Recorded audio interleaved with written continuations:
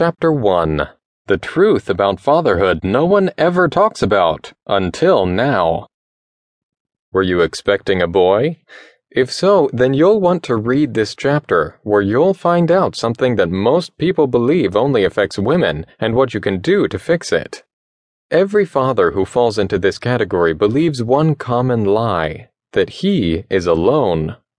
Before I discovered this one thing, I thought I was alone too. Then I discovered the truth.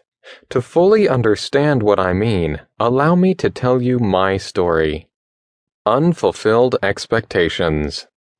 That night, I drove to the hospital like I was behind the wheel of a getaway car after robbing a bank. When we arrived, I felt my heart pounding in my ears. As I placed my wife in a wheelchair, I saw her face wrench in agony. The baby was coming. Panic and excitement coursed through me as I sprinted through the halls. The attendant leading the way was just as panicked. Maybe this was his first baby, too. There was just one problem, though. Our baby wasn't born that night.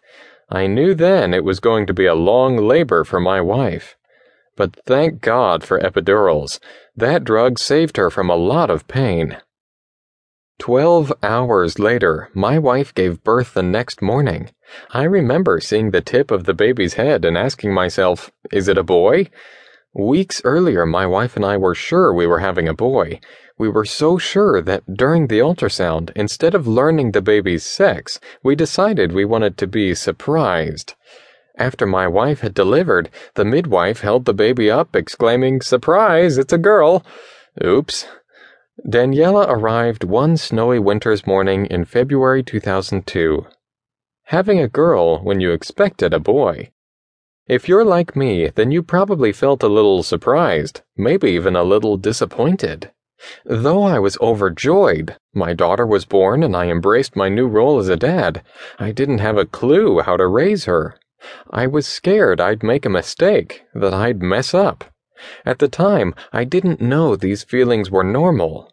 They are normal for you too. You're not frustrated in your daughter. You're frustrated because you expected a son and it didn't happen.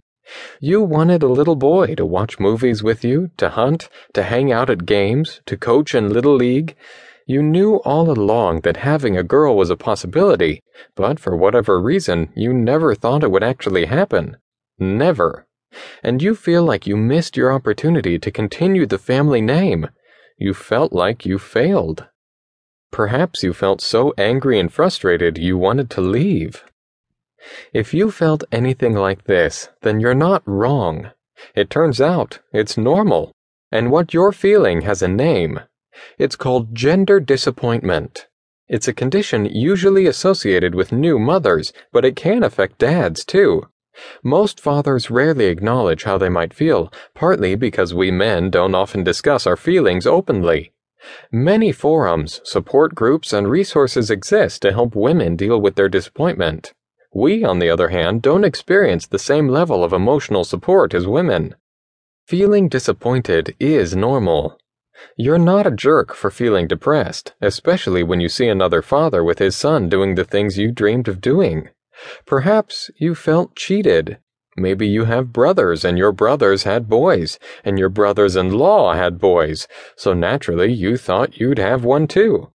Fortunately, these feelings are temporary.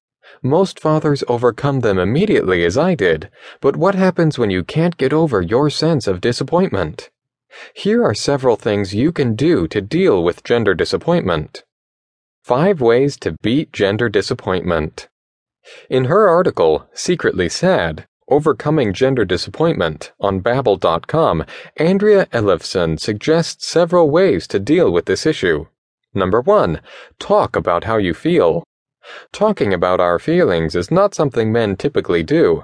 However, you need to talk to someone whom you not only trust, but also who has earned the right to hear how you feel. This person needs to be someone who won't judge you or hate your honesty. Remember, your disappointment is temporary, so you don't want to tell someone who may hold a grudge long after you've gotten over your disappointment. Number 2. Give yourself time to grieve. Yes, that's right.